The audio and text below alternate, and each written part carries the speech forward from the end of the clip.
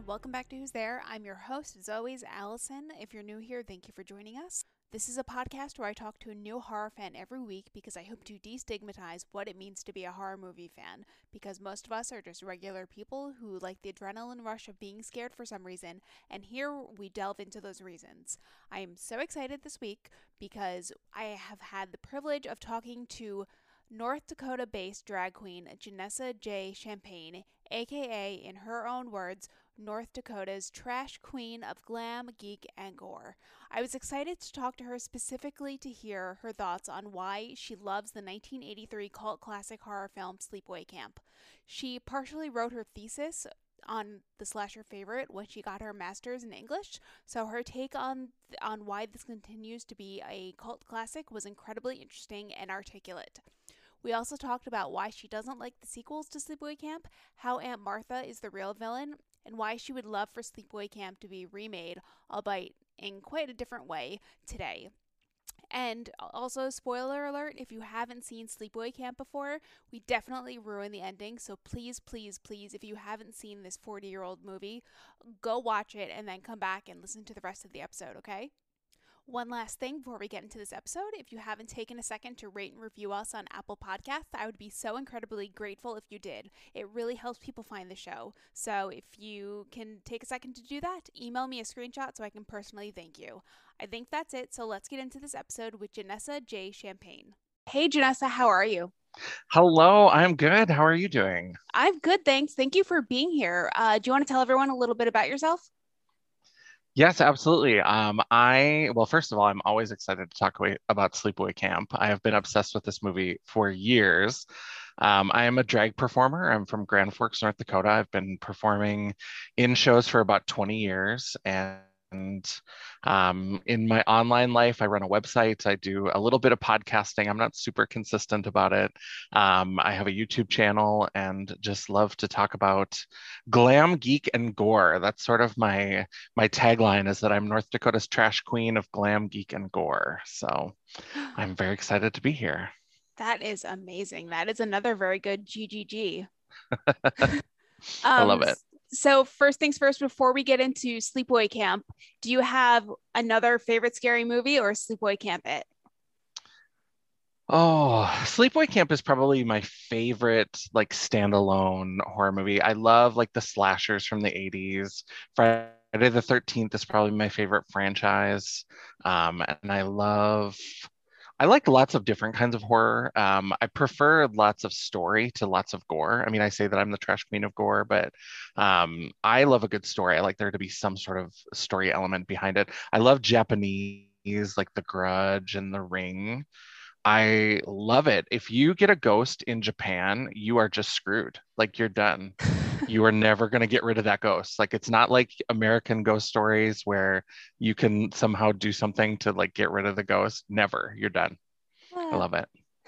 awesome. Well, I'm excited to talk to you today because we have the exact opposite taste in horror. But you would get along great with my friend Jody. He loves Yeah. all the 80s slashers. So how did you first fall in love with the horror genre? I got into sort of horror related things very young. So as a kid, I loved Halloween and I loved the very classic monsters. So like Dracula and Frankenstein's monster and werewolves and all those kinds of things. And I loved age appropriate types of horror from the very beginning. So my mom would find creepy books in the kids section that had monsters in them. And my mom and I used to watch Dark Shadows together when it was on PBS. And so it's kind of this like half spooky supernatural stuff and half soap opera. So it was like horror light. And so I still to this day love Dark Shadows. And so really got into it through that way. And then as I got older, I just kind of kept dipping my toes further and further in and finding more of the creepy stuff. Awesome. So now let's chat about the 1983 classic horror movie Sleepaway Camp. This is a movie that I saw for the first time last year when my friend Jody, as I said before, told me I had to watch it because he loves it. I thought it was kind of ridiculous, and I thought the ending was actually really absurd, but I know it's a cult classic. Let's talk about why you think it's cringy, fascinating joy, as you said before. Do you remember the first time you saw this movie? I saw it when I was a teenager. It was one of those that it's really got that iconic box cover because I'm 43 years old, and so I absolutely was a teenager in the height of like Blockbuster and going and finding VHS tapes at the video store. And so it's one of those movies that's got the really iconic box cover of a tennis shoe that's like impaled on a knife, and there's a letter in the background like, "Dear Mom, I'm really scared of camp," and then it like runs off. And so I just remember seeing it, and that was the great thing about video stores is that sometimes you'd have no idea what a movie even was. You might not even read the back. You would just see this great box cover art. And so I got it and I watched it and I was like, what did I just see? What even is this? I was so confused because there's no wrap up at the end. So it gives you that big reveal that Angela was actually Peter, and and then just ends. It just ends. There's no explanation. There's no follow up. It's just done. And I was like, it blew my mind. I was like, I don't know how to feel about this. And I just kept thinking about it and thinking about it. And I would watch it again. I found my own DVD copy later on. And when I was in grad school, I did a master's degree in English. I wrote a thesis about sort of cross gender portrayals in film. And each chapter dealt with a different section. And so there was like comedies and, different things. And I had a chapter on horror, and it was all centered around sleepaway camp and around the idea that as people see this sort of transgression of gender as a threat, they build these narratives around it. And so that's how we get things like Psycho and Sleepaway Camp. And I'm still trying to figure it out. I'm still trying to figure it out. Like I'm trying to figure like what was the purpose of all this? Like what were they trying to do? So I just think it's so fascinating. Yeah, definitely. I definitely felt the same way as you did after I watched it for the first time last year. I was like, what is the point of that? I was a little bit offended, but I don't know if people who are transgender are as offended or if I'm just being overly sensitive. I So, think that there is definitely the show does have sort of this reputation as being very transphobic. And I think that absolutely the sequels are very blatantly transphobic. I think that Sleepaway Camp 2 and 3, they go much more into like being transphobic. And I think some of that, I don't know that they had bad intentions. I think that it was more maybe they didn't know they were going to have a sequel. And so they had to try to explain this killer that they've given this big reveal. Well, once you've done the big reveal, you can't, it's not a secret. So you can't do that again. So they just kind of gave her this quick backstory of, well, she was taken to an asylum and they gave her a sex change and your tax dollars paid for it. And all of these like typical sort of very transphobic tropes and people like misgendering her and things like that. But I think the first one is much more about other kinds of issues. I think it's about bullying. And I think that some of the gender stuff is maybe meant to be used in a different way. Now, I do have to say that anybody who is offended by that, I think that being willing to look at something and criticize something doesn't invalidate anybody's feelings about it. I think that if somebody is offended by this movie, if they see it and they think that I feel like this is something that feels transphobic to me, I think that's a valid feeling to have. But I think that unlike other movies, I think that this one is not, I guess, objectively transphobic. It's not clearly transphobic it's not trying to be transphobic, as opposed to if you think of something like Birth of a Nation to kind of take it in a different direction. Birth of a Nation is objectively racist. It's the point of that movie is to tell a certain narrative about Black people. Whereas Sleepaway Camp doesn't set out with that intention. It just sort of has these things that, as you look at them, subjectively could be transphobic. And I think that that's 100% valid. So I certainly, by digging into the movie and criticizing it, I don't want to invalidate anybody's feelings, but I think that it is something that we can kind of play around with and dig around a little bit more. yeah, definitely. I found the ending so abrupt and I just didn't, like you said, I didn't understand the point of it. I didn't know what they were trying to say. And I was like, that poor child. But Yeah. And that's that reaction of that poor child. To me, Aunt Martha is the real villain of Sleepaway Camp. I mean, obviously, Angela is the one who's killing everybody and doing all of these things. But I think to me, Aunt Martha represents this sort of heteronormativity and this push for traditional gender roles and traditional understanding of sexuality. And I think that because she was so obsessed with that and because she forced Peter into this identity that was not his own. That's what causes the whole problem. It's not because Angela, as some sort of gender transgressing person, is a bad person. It's because of what Aunt Martha did, and Aunt Martha represents those very hierarchical forms of gender and sexuality. What was the reaction from your teacher when you partially wrote your thesis on this movie? Were they familiar with the movie, or did you have to sort of tell them what it was? They were not, and I I Shocker. definitely, yes, I harassed a lot of people into watching this movie in my department. I was like, you have to watch this. And I think I had like two copies and I would like lend it out. I wanted to make sure I never completely lost it, but I would like lend one out and I'd be like, you have to watch this and then we'll talk about it. So they were not aware before, but they are aware now whether they wanted to be or not. Why do you think that Sleepaway Camp has become a cult classic since it was released in the 80s? I think it comes from this really interesting time because um, again, and this is where I geek out. I love to talk about like the history of this kind of stuff, is that slashers really all develop out of Psycho, which has its own kind of troubled gender portrayal in it. And then we get to Halloween. And so Halloween really kind of kicks off the slashers. And then we get, Friday the 13th in 1980, and then Nightmare on Elm Street in 1984. And by the time Nightmare on Elm Street rolls around, they've figured out that you can build these franchises. But I think between like 1978 and 1984, you get this interesting time where people were trying to do these slasher movies. They saw that this was a new type of movie that people were going to be interested in, but they hadn't really established the rules yet. And so you get these really interesting takes. So you get like The Burning, and you get, Prom Night, the first Prom Night, and all of these different films that are trying to figure out how to do a slasher movie. What does that mean? And I think that, Sleepaway Camp is right in there. And I think that that's why it gets this cult following, is because the rules aren't clearly established. And so they're trying to figure out what this genre is.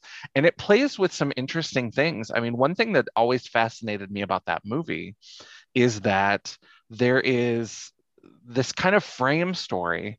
So for people who haven't seen it, I mean, we've obviously already ruined it, but it's been out for like 40 years. So settle down. Um, what I love is that there's this frame story of Peter and Angela, these two children who are being raised by a same-sex couple. So you find out in these flashbacks that Peter and Angela have a father who's partnered with a man. And if you separate the scenes with the two dads out from this kind of gory horror movie, you it's actually kind of a loving story. There's nothing about these two men that makes you think that they are predatory or any of those stereotypes from the early 80s, that they're anything other than great dads. And so I was always fascinated, like, what were they trying to say by having these pictures? But then it's also juxtaposed with Angela, Peter, trying to figure out what their identity is now that Aunt Martha has forced them to take on the identity of their dead twin. So I think it's just fascinating the way that it sets up all these questions and doesn't answer them. I think that that's why it's got a little bit of this following, is that, like me, people are still trying to figure out what they were even trying to say. Yeah, that's really interesting. If this movie was made today, how do you think it would be received if it was released for the first time right now? I think they would have to make a lot of changes. I think that if they did it the way that they did it then, there would be problems, because we are talking about trans identity and trans rights. And so it's something that you really have to engage with if you're going to make this kind of killer. Um, I think that they would have to really kind of figure out how they wanted to portray this character of Peter Angela, and make it clear that it's not meant to say that transgender people are predatory or are dangerous. Because that to me has never been the point. It was never that Angela was killing people at camp because there was this gender secret.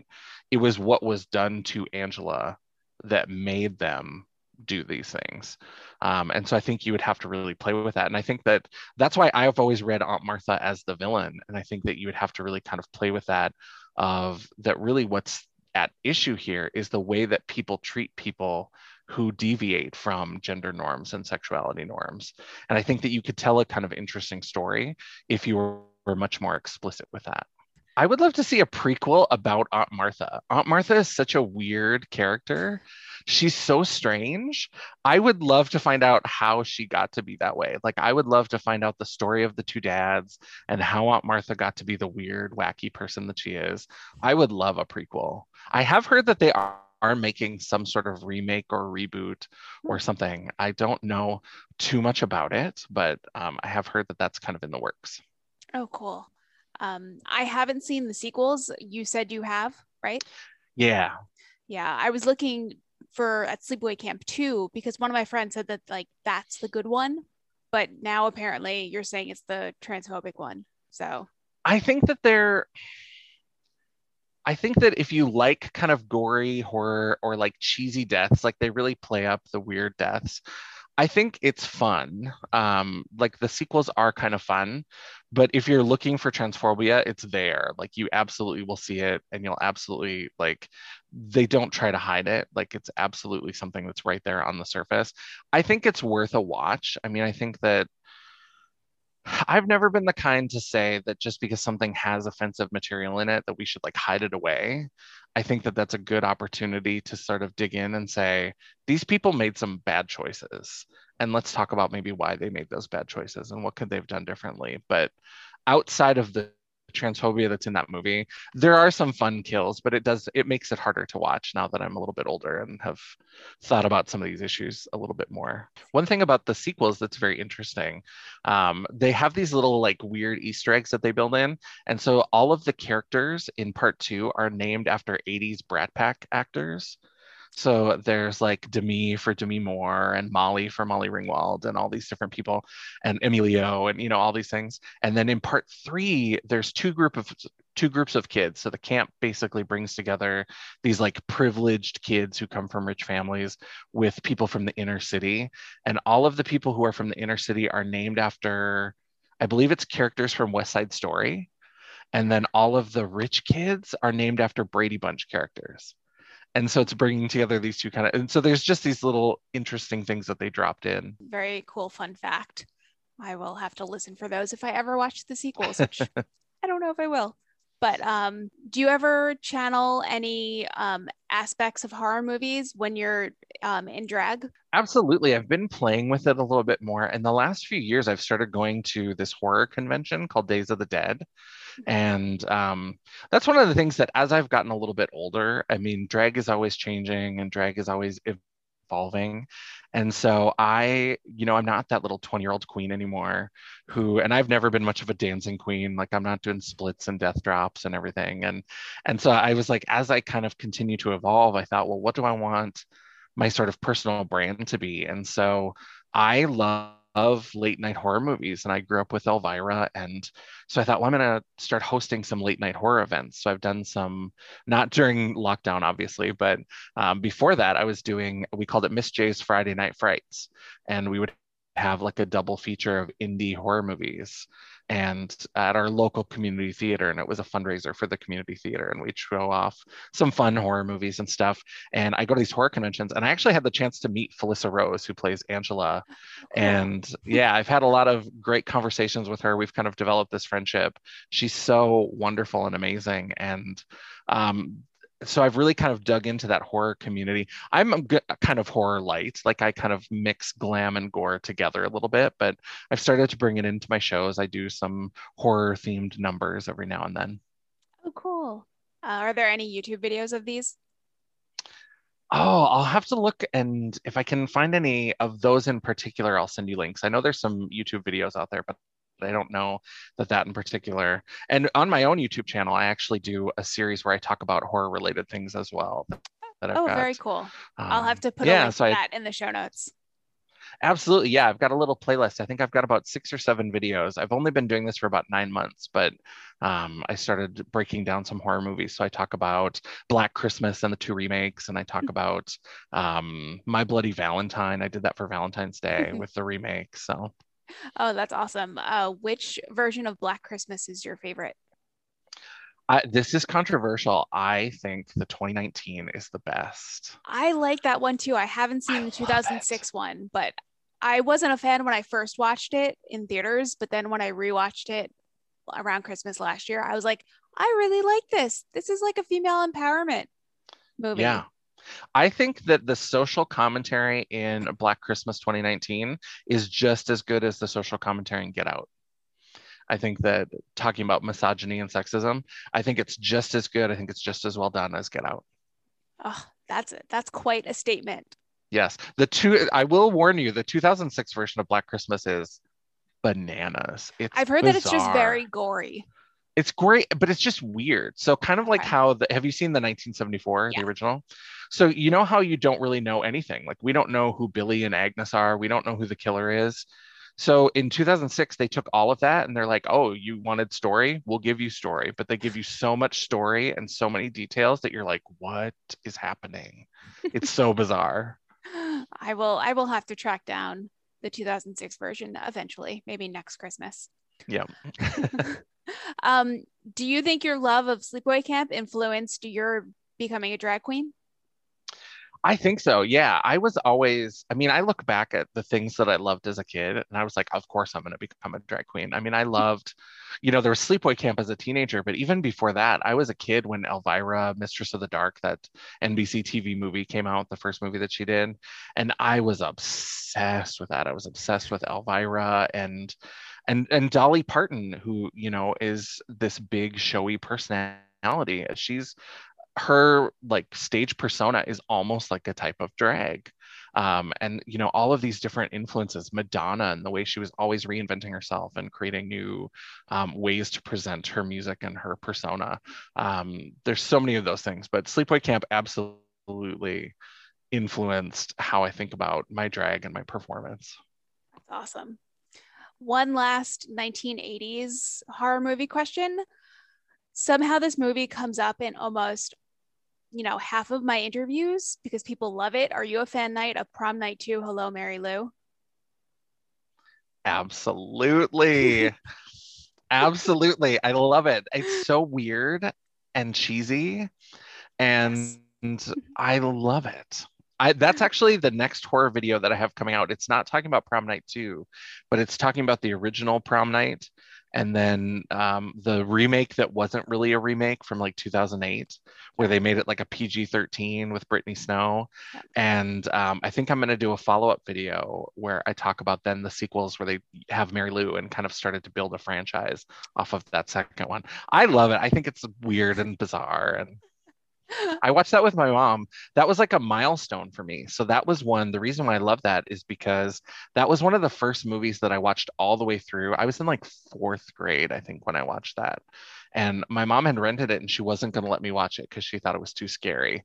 And I pitched a fit and she finally gave in.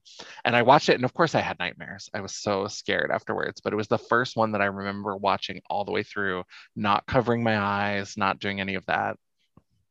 That's awesome. Prom Night 2 is always bring people together. Yep. So, why do you think that people who seem perfectly sane love the horror genre?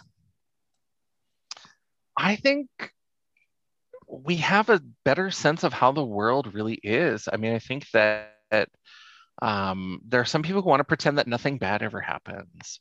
And that to me is its own kind of like insanity. The people who are just like, when somebody has live, laugh, love on their wall in their house, I'm just like, you need to be checked out. Like, optimism is one thing, but those people who are just like relentlessly happy. And I think that horror allows us to process through some negative things. I think it allows us to, engage with some of the horrors of real life.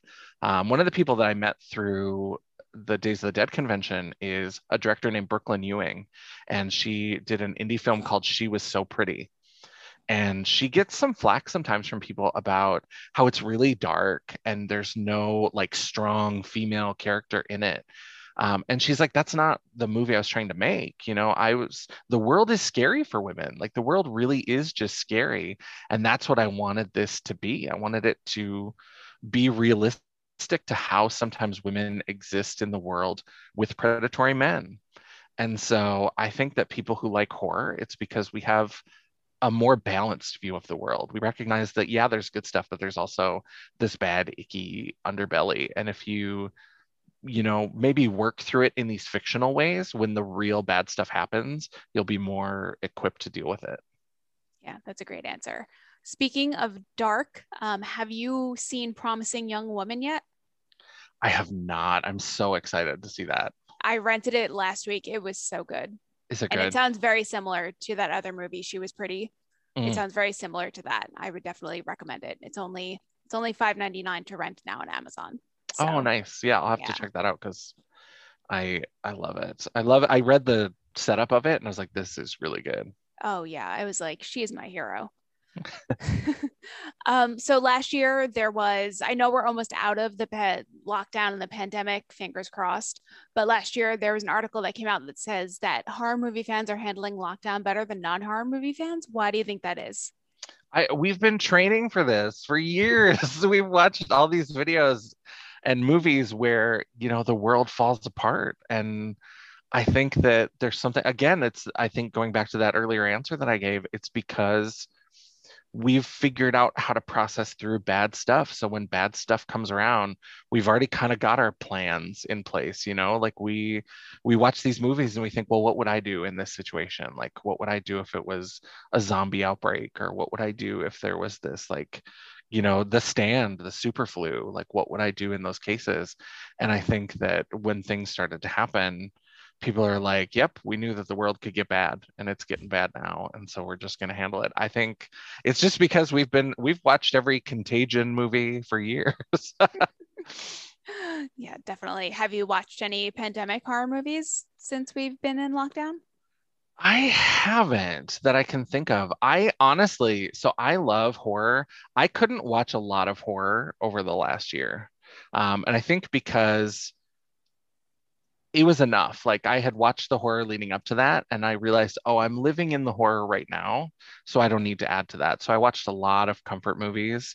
I just with the political situation and the pandemic, because I finally got Hulu and I was excited to start The Handmaid's Tale, and then with everything that went on with this election, I was like, I think we're going to wait until there is a new president in the Oval Office before we can start that, because it's too real to me. It's too close to like with the what happened at the Capitol on the day that they were counting the Oh, electoral votes.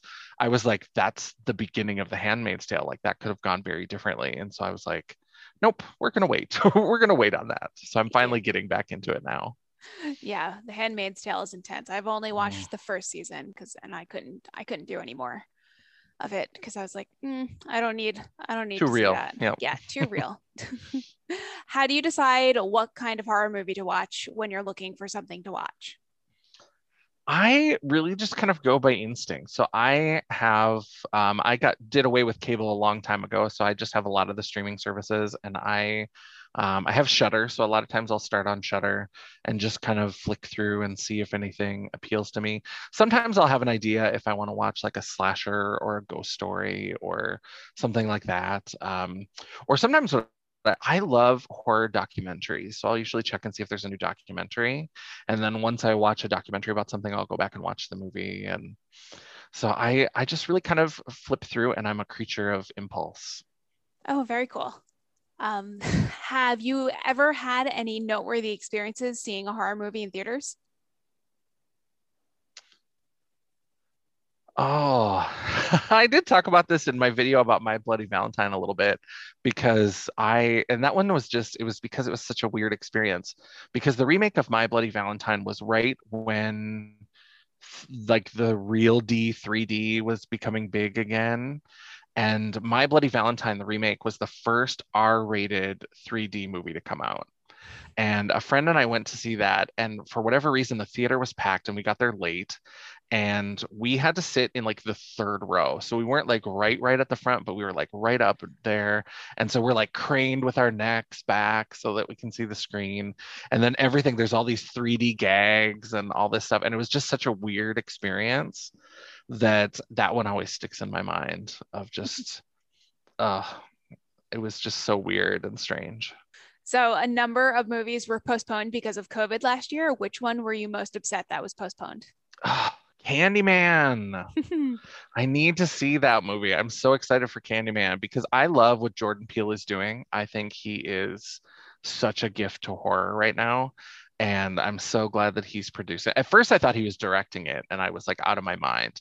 And it's still cool that he's producing it, and I'm sure he's going to have like some input into it. But I am so excited about what he's doing, and I am so excited because that's the one movie.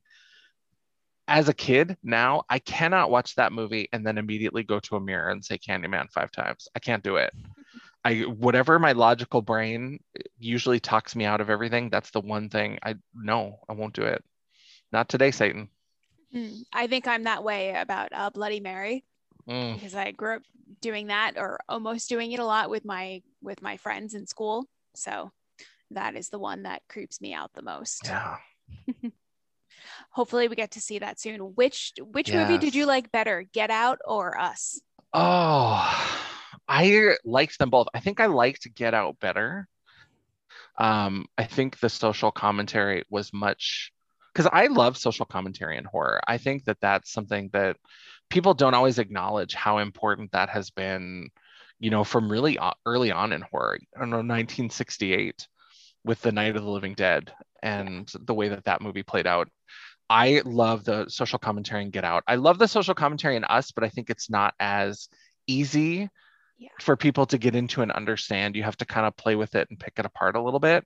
Whereas I think Get Out and it's unforgiving. I mean, I think that Jordan Peele has said in interviews, he's like, I hate to break it to you, there are no good white people in this movie. And I love that he did that. I love that he didn't give in to that pressure to have like the one good white person that like sneaks in somehow and like impacts it. He's like, no, there are no good white people in this movie. And I live in North Dakota, which is a super white place. And I saw that in the theater. That's another good theater experience because I remember seeing that in a theater full of Midwestern white people and it was uncomfortable. And I loved it. I loved it. I thought it was great. Was anyone in your theater offended by it? I not that I could tell just from seeing them, but definitely you could tell there was some discomfort. Like as we got up, you know how when you see a really good movie and people get up and they're like, "Oh yeah," and they're walking out and they're all excited. It was a different walk. It was a very Yeah. people were like, "Oh," and then they just kind of shuffled out. So it was they just didn't know what to do. They were like, I guess it's over. I don't. Yeah, no one Where are you gonna clapped. tell me it's okay?" Yeah, nobody clapped. Certainly. Are there any horror movies that you love that people generally don't like, or do you have any unpopular horror movie opinions that you can tell us about? Well, besides the obvious, I mean, it's super unpopular to say that the newest Black Christmas is the best. That's one that people want to fight me on immediately. So that's certainly an unpopular opinion. I think that another probably unpopular opinion among like genre fans, I think that Halloween is probably the best of the big three. So I think of the big three as like Michael Myers, Jason, and Freddy. I think that Halloween is the best first movie, but I think that Halloween has the worst sequels. I think that Halloween absolutely has the worst sequels of the big three franchises. It gets so bizarre, and the Cult of Thorn and the way that they like cut the movies together, the editing didn't do them any favors, and I just think that the Halloween sequels are almost unwatchable, the later ones. That's what I've So heard. I've never watched any of the sequels for Nightmare on Elm Street, Halloween, or I no, I have seen two of the sequels for Friday the 13th. yeah, because they tried to hold on to, I mean, that's one of the things that I think the big three always try to do is as they're doing these sequels and as they're figuring out how to build, they have the certain like information that was established in the first movie and they have to figure out how to work with that. So Friday the 13th in some ways just doesn't. So in Friday the 13th in the sequels, you never have a final girl who returns except for Alice from the first one shows up in the first 5 minutes of part two and then gets Yeah. killed.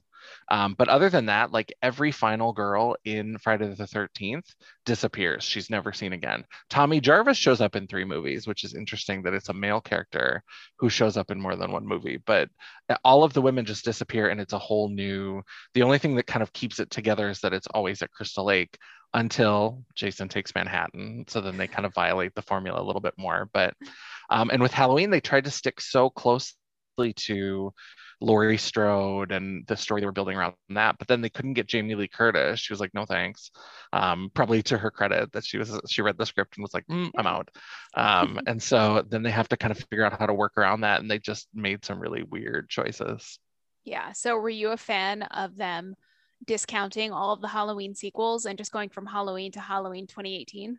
I think it's interesting. They've always tried to do that. I thought that, in Halloween H2O, they tried to pretend like none of the sequels ever happened except for part two. So they tried to pretend they were like, oh, I faked my death in a car accident and then now I live here.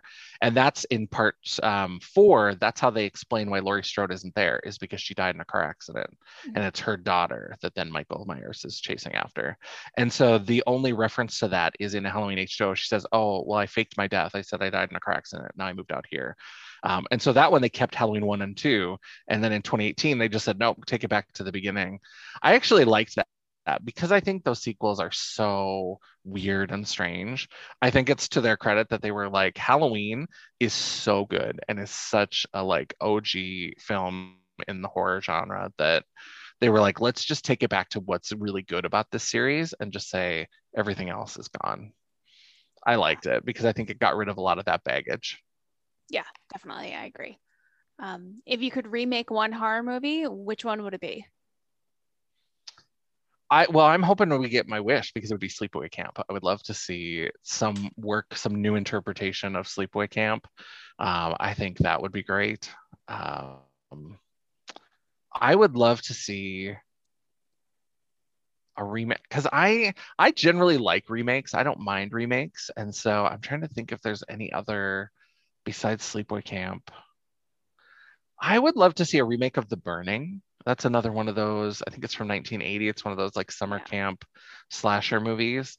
And I think that they were still trying to figure things out. And I think they could have done more with that killer and that circumstance. So maybe The Burning would Yeah. be one. Cool. Yeah, that's another one that my friends who love 80s horror, they love that one as well. So I Yeah. actually really liked the remake of Friday the 13th in 2009. I really liked that remake.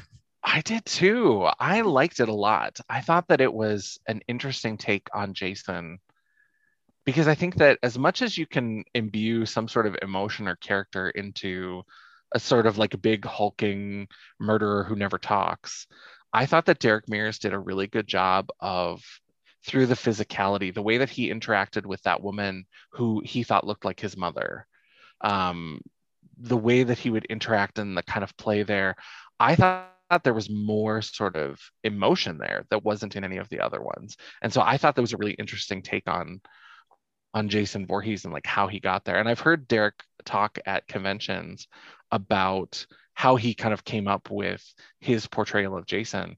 And he said that it's really about this kid who the only person in the world that loved him was his mother, and he saw her killed. And now these people like keep coming to his place and he doesn't know how to love, and he's just like, I just want to be left alone, like everything has been taken from me. And that's why he kind of lashes out. And I think that emotion some of that emotion is kind of there to be seen in that movie. Oh, that's really interesting. So my final question is, if you had to spend quarantine with one horror villain, who would it be? I feel like there's so many things going against me that I'm not going to live through a horror movie anyway. So I feel like who's going to be the one that's the most fun? I love the idea of, because I think we would be best friends, because I think we'd be snarky and sassy together. Rebecca Gayhart's character from Urban Legends. I think that she and I would like bond and we would just become like an evil twosome. I think we would just go on a rampage together. I was like, well, if you can't beat them, join them. So Oh, I love that. I love her in that movie. So, yeah, I did too.